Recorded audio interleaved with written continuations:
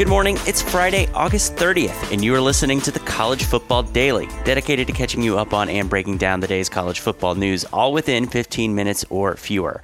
My name is Connor Tapp, and I'm joined today by 24/7 Sports national college football writer, Chris Hummer.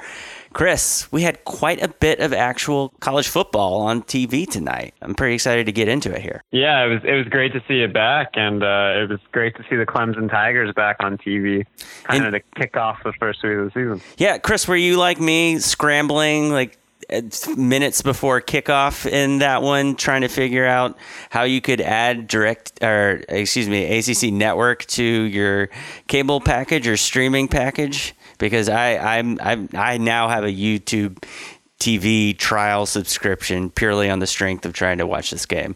Yeah, I'm not at my home. I was traveling. I'm in Dallas this week for the Auburn-Oregon game, but I was scrambling around Dish Network because I did not think Dish was actually carrying ACC Network, but I think I got a late ad and I was able to watch the action. Very nice. Well, the final score here was Clemson 52, Georgia Tech 14.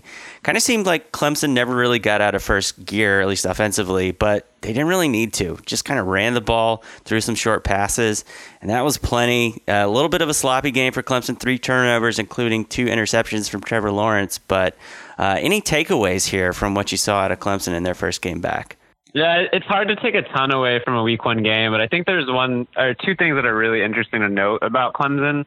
The first of which is that offensive line, which had to replace 2 all-ACC pieces, including an All-American and Mitch Hyatt at left tackle. Looks really strong. They paved the way for a lot of rushing yards, including a 200-yard game for Travis Etienne, who averaged a staggering 17.1 yards per carry.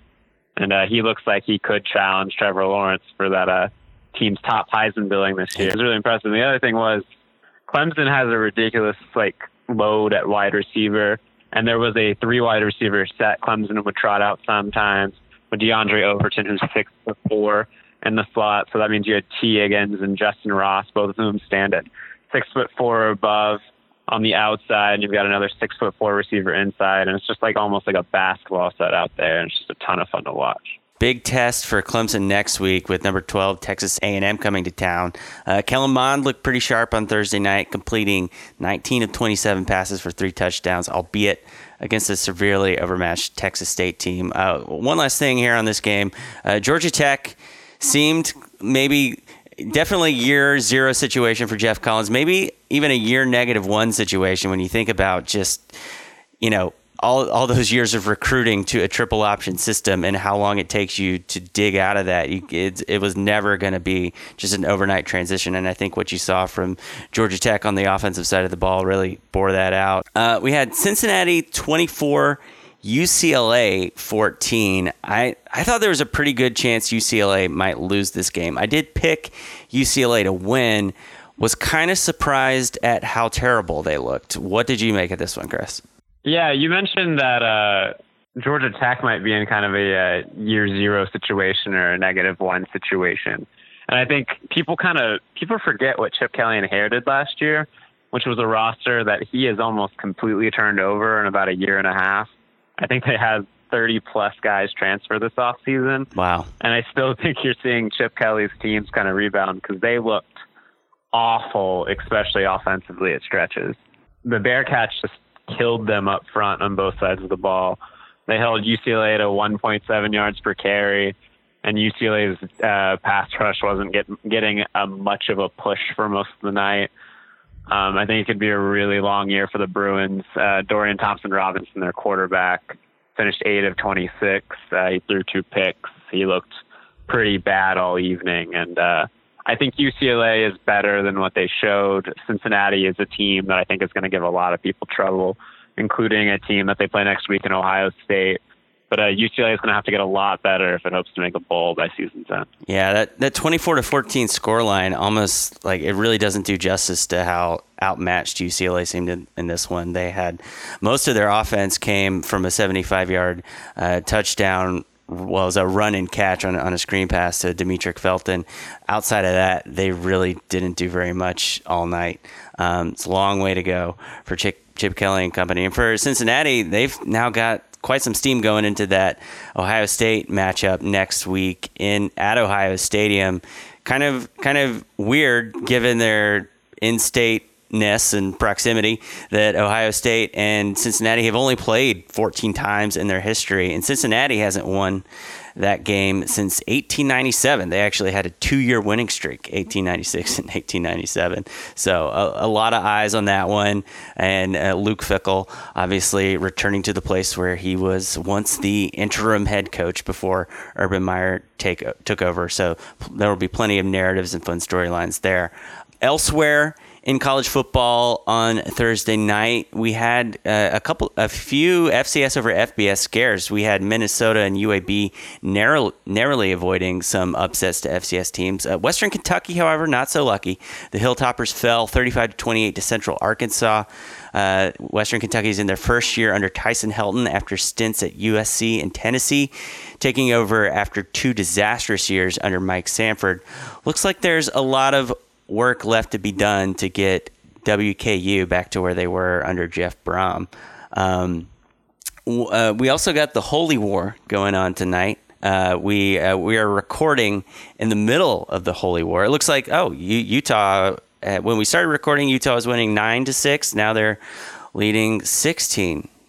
So the Utes are looking like they're in pretty good shape in what is a rock fight in Provo, as I think we were all expecting. Yeah, a pretty typical Utah Utes game. A lot of defense. The first big play of the game for either team was a pick six off a kind of a scrambling play where a former BYU transfer actually put Utah on the board. So that kind of adds to the fuel that is the Holy War. But Francis Bernard, I love this game. And Francis Bernard flashing up with his hands as he goes into the end zone. That had to have been brutal for the home fans there, wearing the blue and white. I mean, we were talking about it on the video show today over on Facebook, YouTube, Periscope, whatever you like to do. Barton was saying that he thought Utah could maybe go 11-1 and have this be the one. So if Utah can hang on there, that'd be pretty big and a pretty nice feather in the cap for the Pac-12 in a weekend where they've got a lot of high profile games where some of their playoff contenders might be at risk of dropping a loss in the first week of the season. One other note we want to hit on before we get out of here. With Hurricane Dorian bearing down on the Sunshine State, it was announced on Thursday afternoon that the game between FSU and Boise State will be moved from Jacksonville to Doak Campbell Stadium in Tallahassee, Florida, and the kickoff would be moved from prime time to noon Eastern on ESPN News. Be interesting to see what that environment is like at the Doak. We've seen with some of these hurricane relocated games in the past, it's kind of got a dead vibe in the stadium. Obviously Florida State has great home support normally, but you just wonder, with just 48 hours notice, how quickly you can mobilize a group of fans to get in the stadium. It looks like Florida State is just doing $10 general admission tickets, so maybe that'll help things. It'll be interesting to see. Does this change of venue influence the way you're thinking about this game at all, Chris? I think if anything, it probably helps Florida State, because if you're going to make a last minute kind of change, it helps the team who's going to be making that change 5 minutes from where they sleep every night. I guess if from Boise perspective, you're going across the country either way, so it's not going to really matter if you're going a couple hours down the road. But I think it always benefits the team that's kind of doing it under the most favorable conditions. And I think if you're a Boise State fan and you see a hurricane barreling towards Florida potentially, and I think the forecast right now have it hitting sometime Sunday or Monday, you might be a little more tempted to maybe cancel that flight and not risk it. Whereas if you're already staying in Tallahassee, it's a pretty easy drive for a $10 admission. So I guess in that sense, it benefits Florida State. But I don't want to be crass with the hurricane barreling towards the state, but I don't think the hurricane's going to have any impact on Florida State's offensive line being able to block somebody like Curtis Weaver, Boise State's all-star defensive end. So in that sense, I don't think it's going to have a lot of bearing on the actual game itself. All right, well, that's going to do it for today's episode of the College Football Daily. If you enjoyed what you heard, make sure to leave us a 5-star rating on Apple Podcasts and tell a friend to check us out and tell an enemy to check us out. For Chris Hummer, I'm Connor Tapp, and we'll see you bright and early on Monday for the next edition of the College Football Daily.